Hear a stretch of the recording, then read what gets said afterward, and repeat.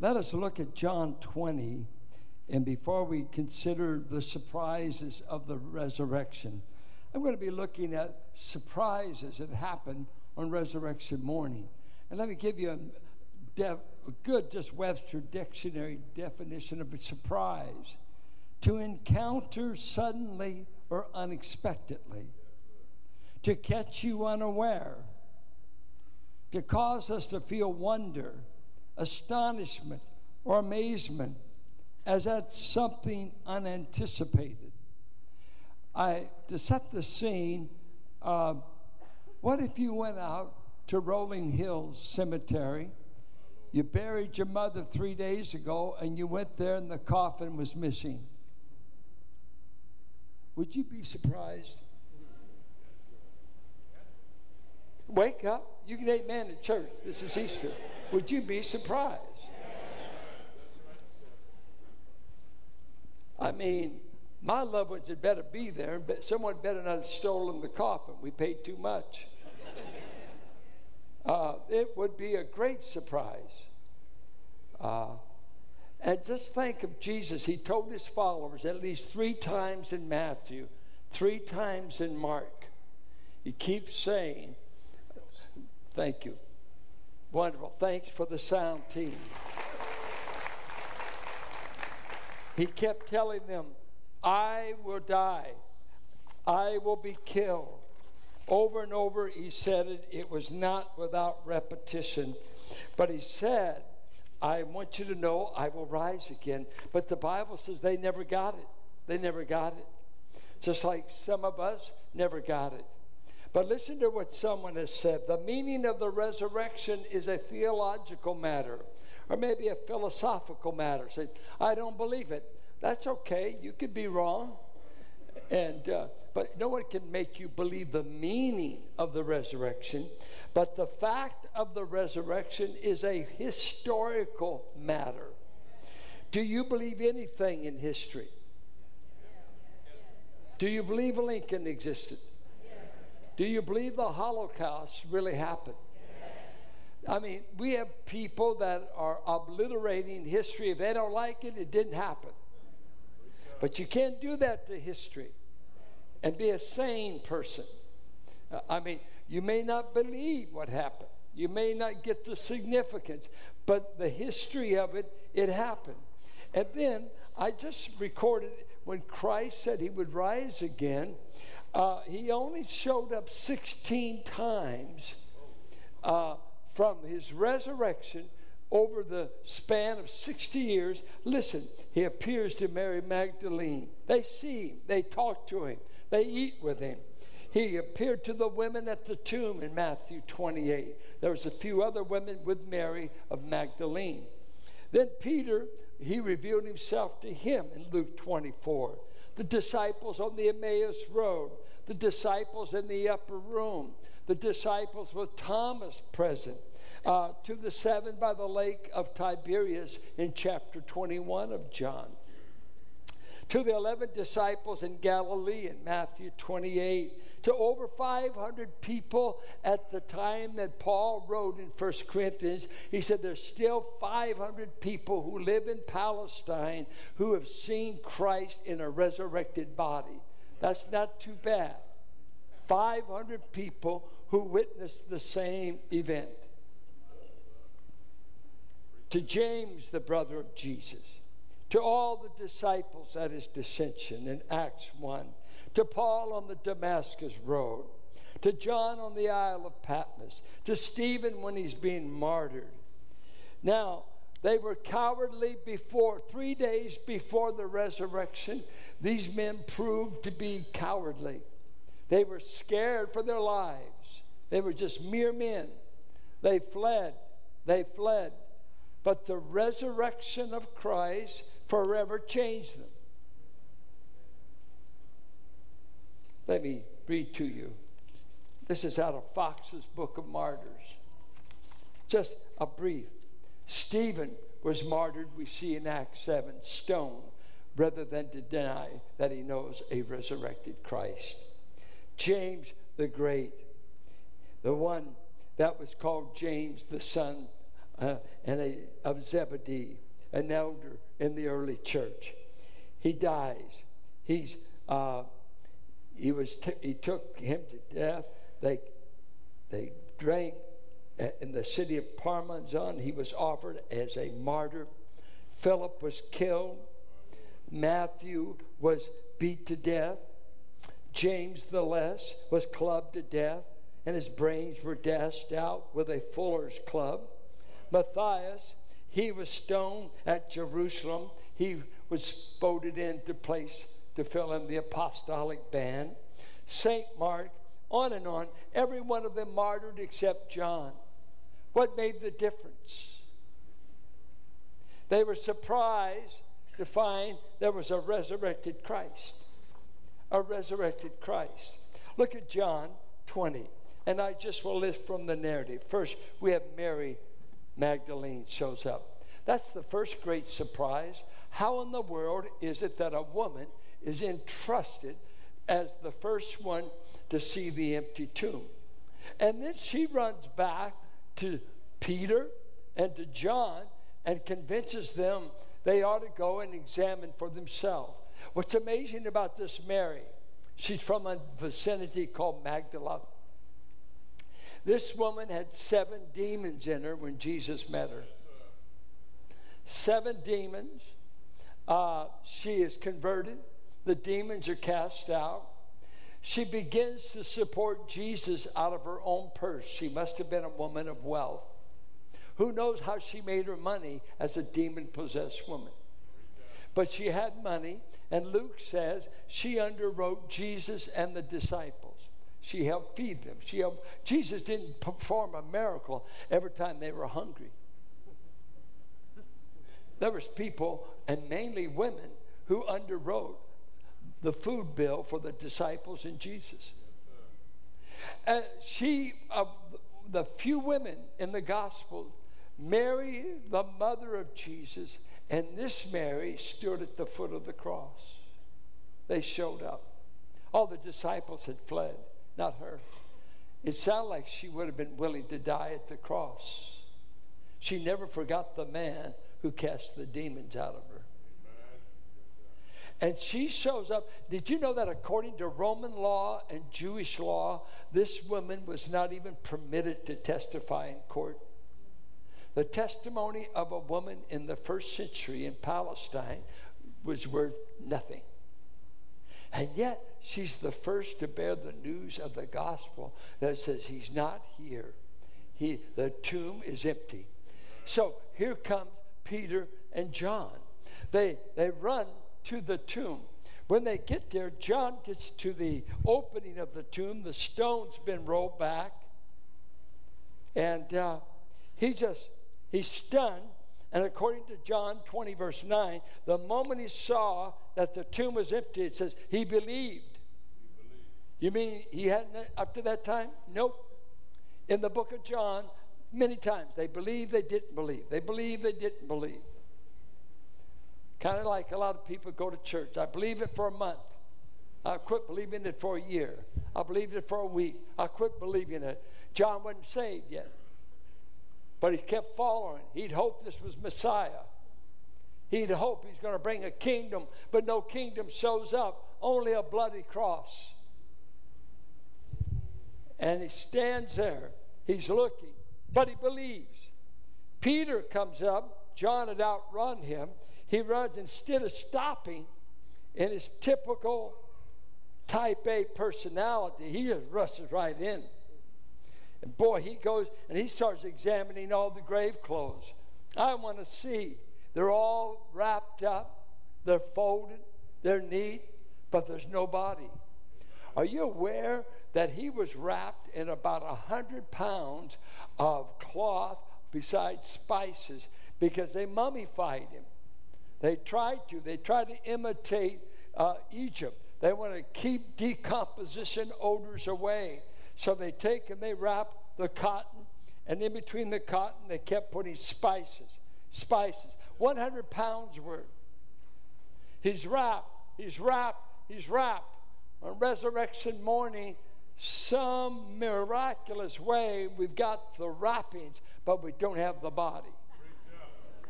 Because some way he just came out of the wrappings, got out of the wrappings, and when the disciples go back, Jesus shows up and starts talking to Mary. She's in the garden. Listen to what verse 11 says. Mary stood out the tomb crying. And as she wept, she bent over to look into the tomb and saw two angels in white, seated where Jesus' body had been, one at the head and the other at the foot. They asked her, "Woman, why are you crying? They have taken my Lord away." Now, who's the they? She's just supposing. Hey, somebody took him. He needed no they. Just he did it. She said, "And I don't know where they have put him." At this, she turned around and saw Jesus. You can see Jesus in a resurrected body. He's not a ghost. He's in a real body. A real body that can see, standing there, but she did not realize it was Jesus. Why? It's maybe 5:36 in the morning. It's early. She went early to the tomb. She's been crying. She's in grief. She didn't recognize. Maybe it's the gardener. It's Monday morning. Watch. He asked her, "Woman, why are you crying? Who is it you are looking for?" Thinking he was the gardener, you remember they thought he was a ghost on the Sea of Galilee, so they mistook Christ many times. She said, "Sir, if you have carried him away, tell me where you have put him, and I will get him." How could she have gotten him?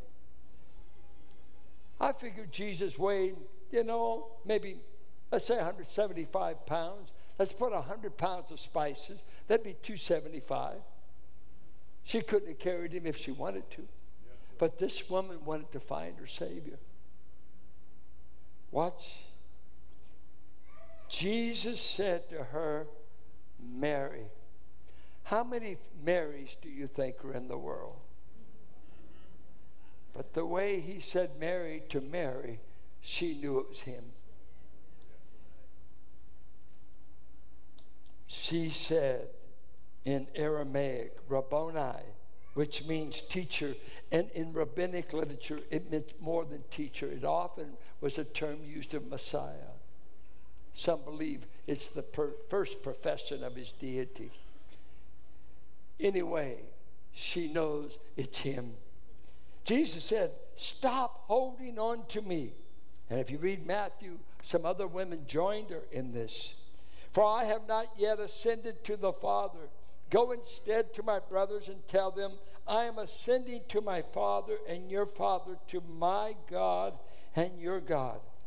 Mary went to the disciples and she said, "I have seen the Lord." She told them that he had said these things to her. Now, John is giving us a selected narrative. Why is he telling us this story? Look at verse 30 of this chapter. Jesus performed many other signs in the presence of his disciples, which are not recorded in this book. He does 7 to 8 signs in the book of John. There's more in Matthew. There's more in Luke. But he selected, John did, 7 to 8 for his gospel. "But these are written that you may believe that Jesus is the Messiah, the Christ, the Son of God, one who is co-equal with his Father, deity, and that by believing you may have life in his name." You see, God will save you, the narrative is telling, without ever seeing him, just believing on him, just believing the narrative, just believing the story John is telling you. You can be saved today without seeing him. You can be saved by believing in him. Believing in him. He goes on.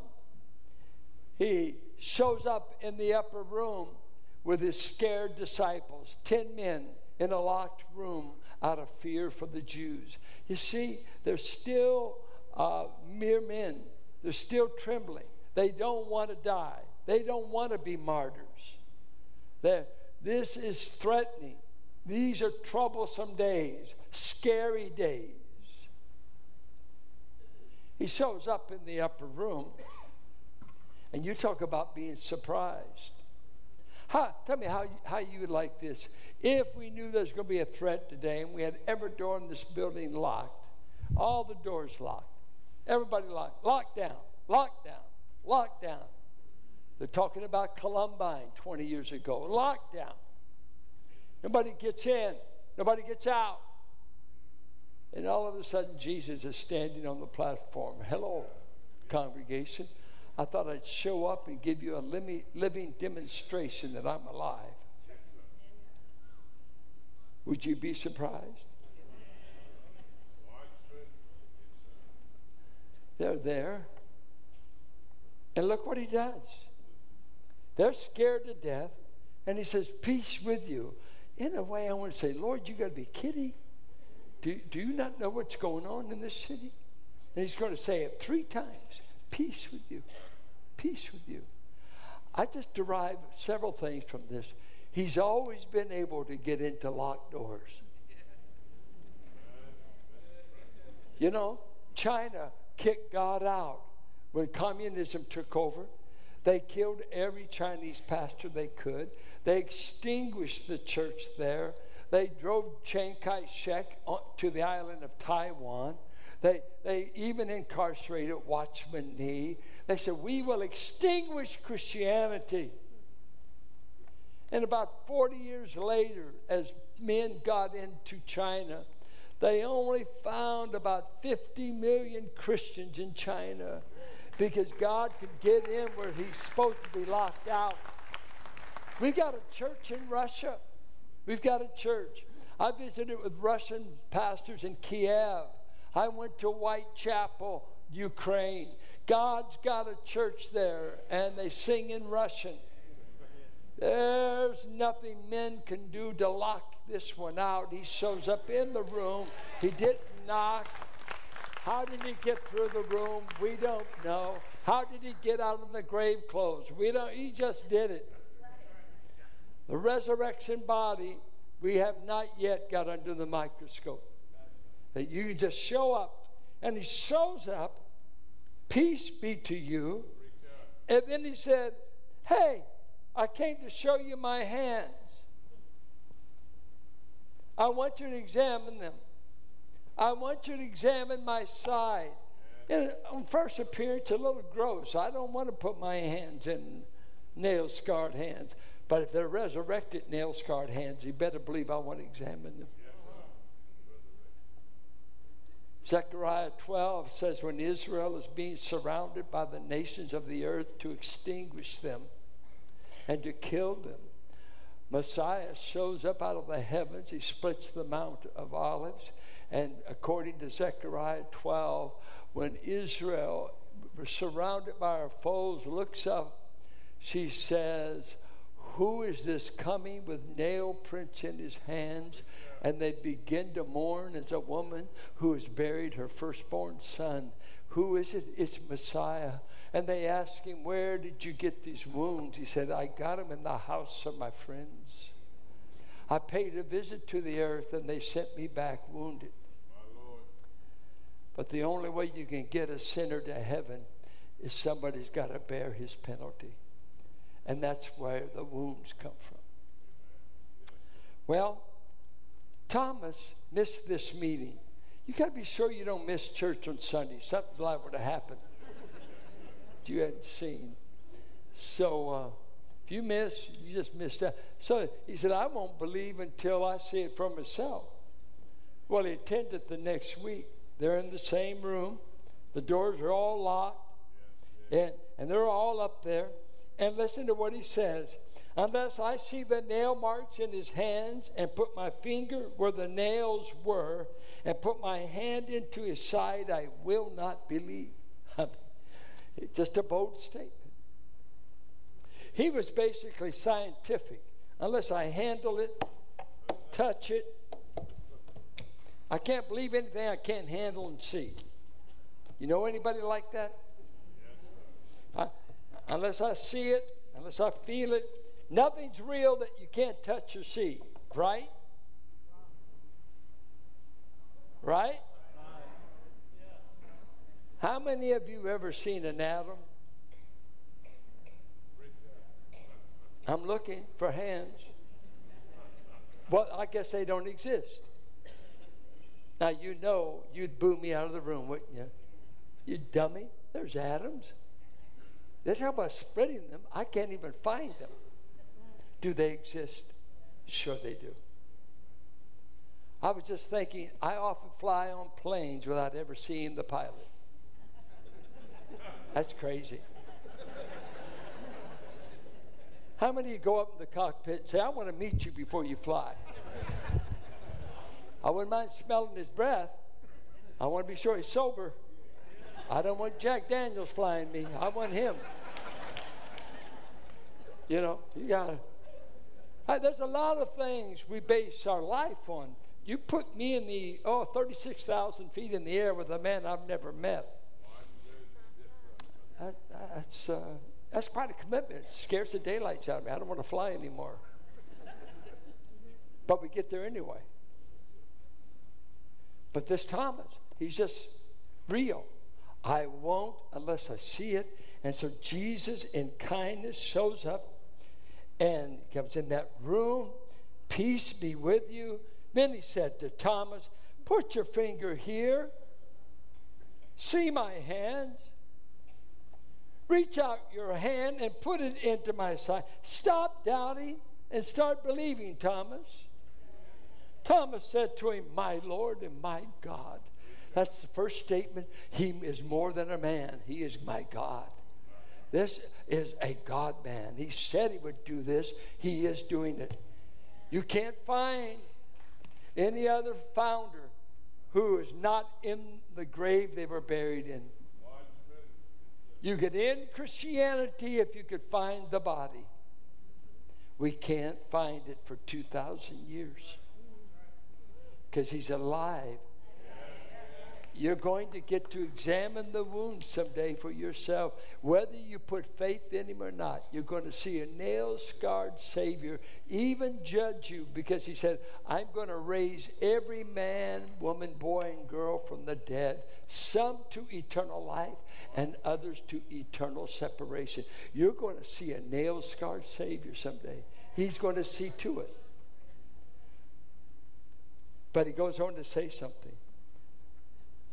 Then Jesus said, because you have seen me, you have believed. Blessed are those who have not seen and yet have believed. Is there anybody in this room that has believed in him without seeing him? Because now you know how you're saved. You're saved by hearing the gospel and believing the gospel. And guess what the surprise is? You'll get to see him later.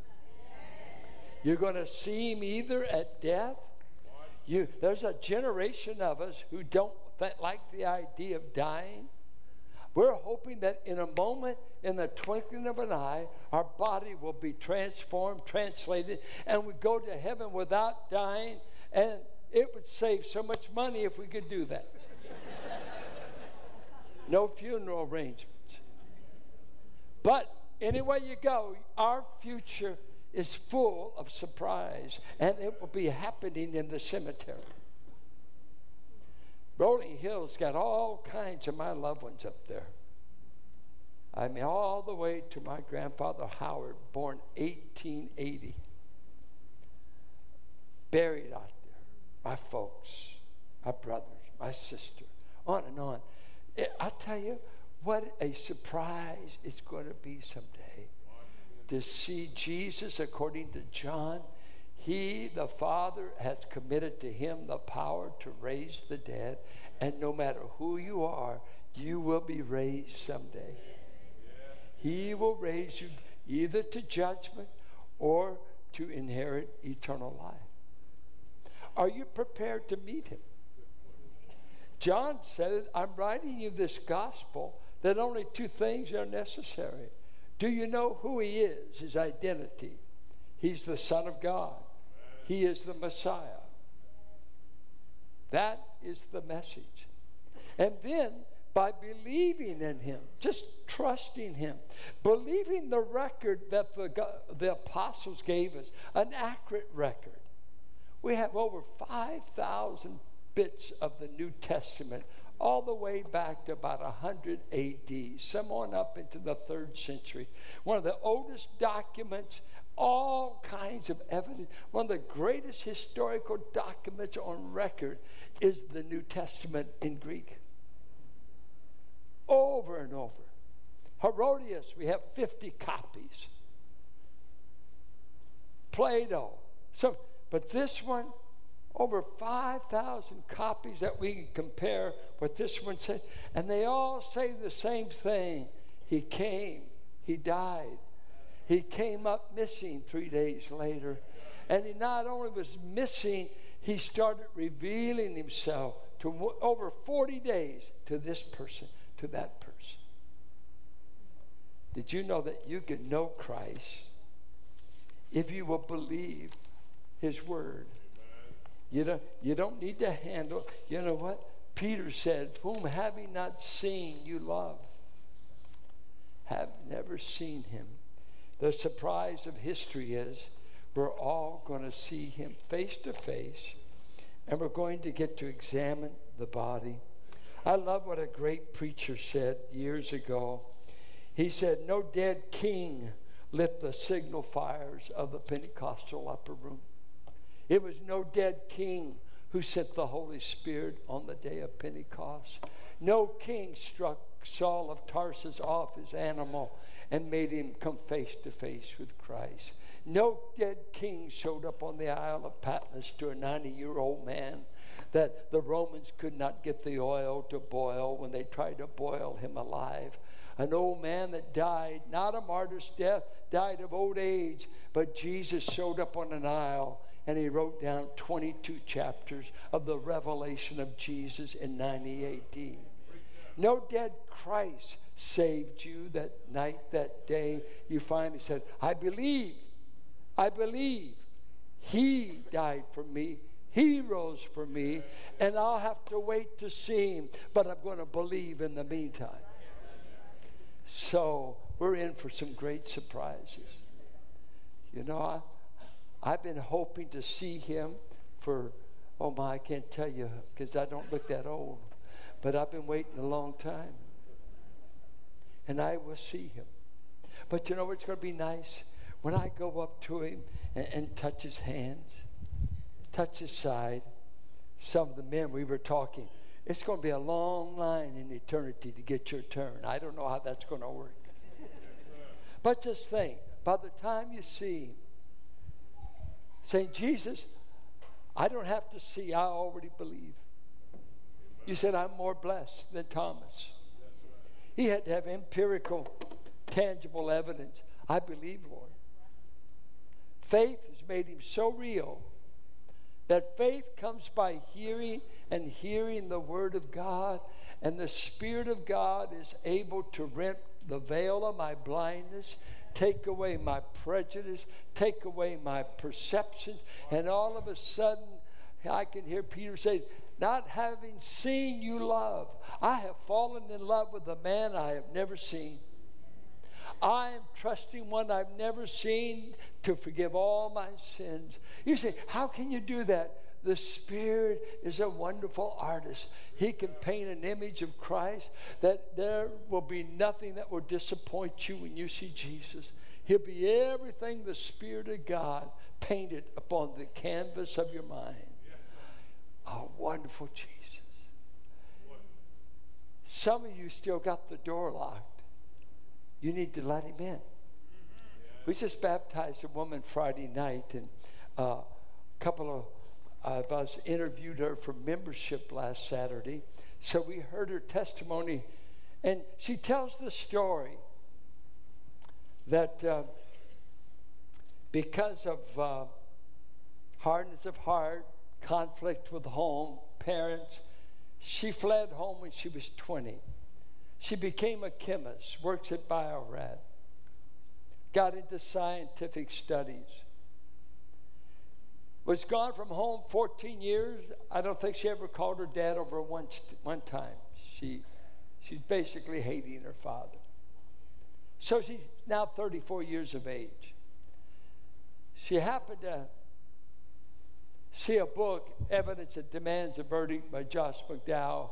Great book, has been used on college campuses for years. Evidence that why we believe, why our faith is reasonable. And she read that book and she kind of laid aside all of her scientific bias that said it couldn't be true, and it was a great help to her mentally. Then God started putting all these Christians in her life. Roommates, she would get a roommate to split the rent, whatever. And seemed like every gal that moved in the room was a Christian. You see, God knows how to get into locked doors. He just places one of his own ambassadors there. Said, you think I'm locked out. So these people are witnessing. She shows up on a job. People are believers.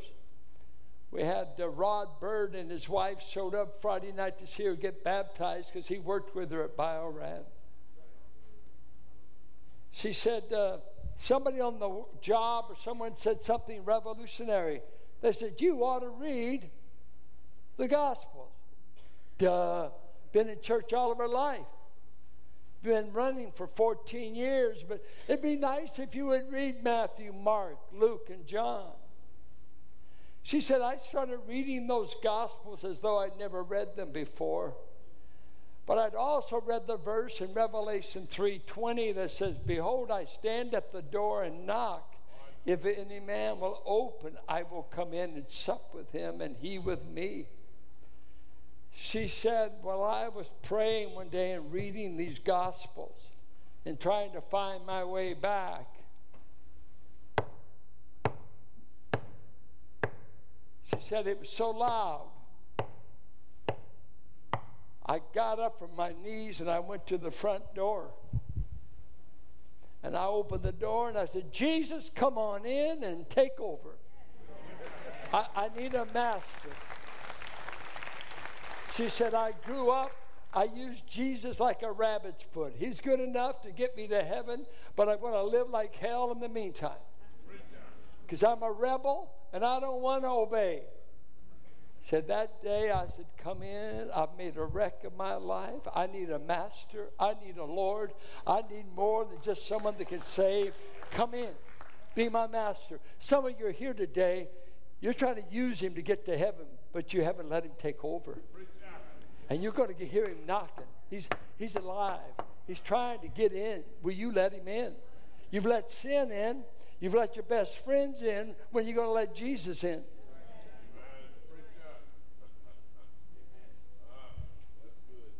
He's alive. And someday you're going to be surprised. You're going to see him, and he will be the judge.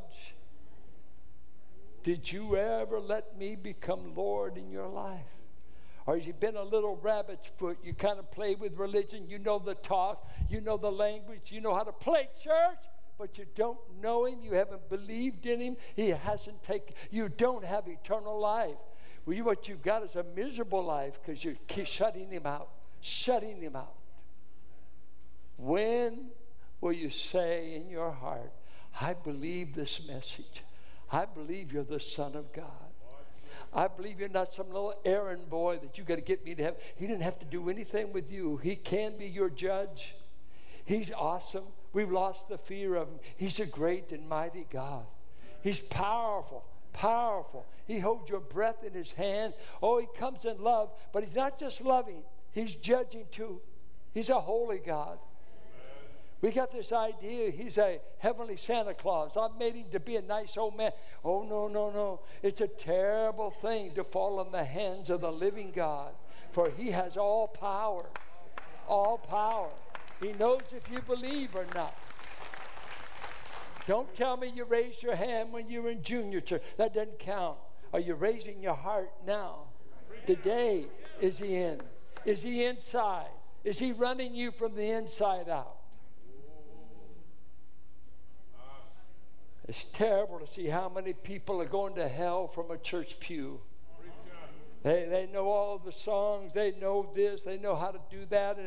But this record, I write these things that you might believe in who I am. I write these things that by believing in me. C.S. Lewis said, take Jesus and God would throw in heaven for nothing. Take Jesus and he'll throw in heaven free of charge. Don't be talking about going to heaven. Who wants to go to heaven if Jesus isn't there? Hell is a place where Jesus won't be. If you don't want Jesus in time, he won't want you in eternity. It's that simple. You take him in time, and he'll take you for eternity. You reject him in time, he rejects you for eternity. There's a famous historical story that Donald Gray Barnhouse used to tell, and I love the story. It's a story that Barnhouse says he was visiting England, and he's visiting Winchester, England, and the caregiver of the Winchester castle or church kind of giving tours and began to tell the story of when the Duke of Wellington, when he was involved with Napoleon from France, and they had the famous Battle of Waterloo. I mean, Napoleon was unstoppable, but the Duke went over to France. They're fighting there. And so without telegraphs, without media, the only way the news could reach England is they had ships in the English Channel, and they had flagmen that could send the message to Winchester, I believe in Winchester, England. And from there, they would keep signaling until it got all the way to London.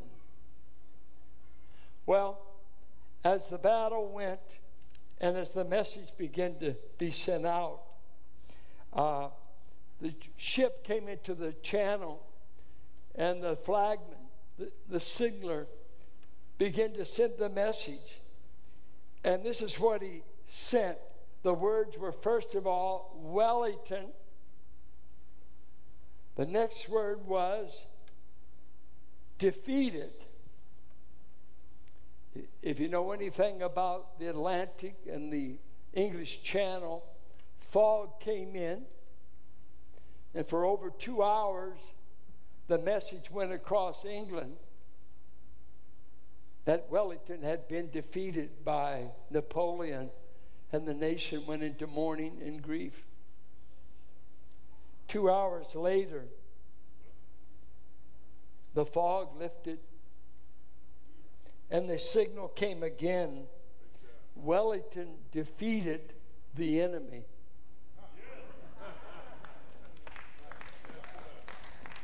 There was a day on Black Friday where the message the devil sent the world is the king has been defeated.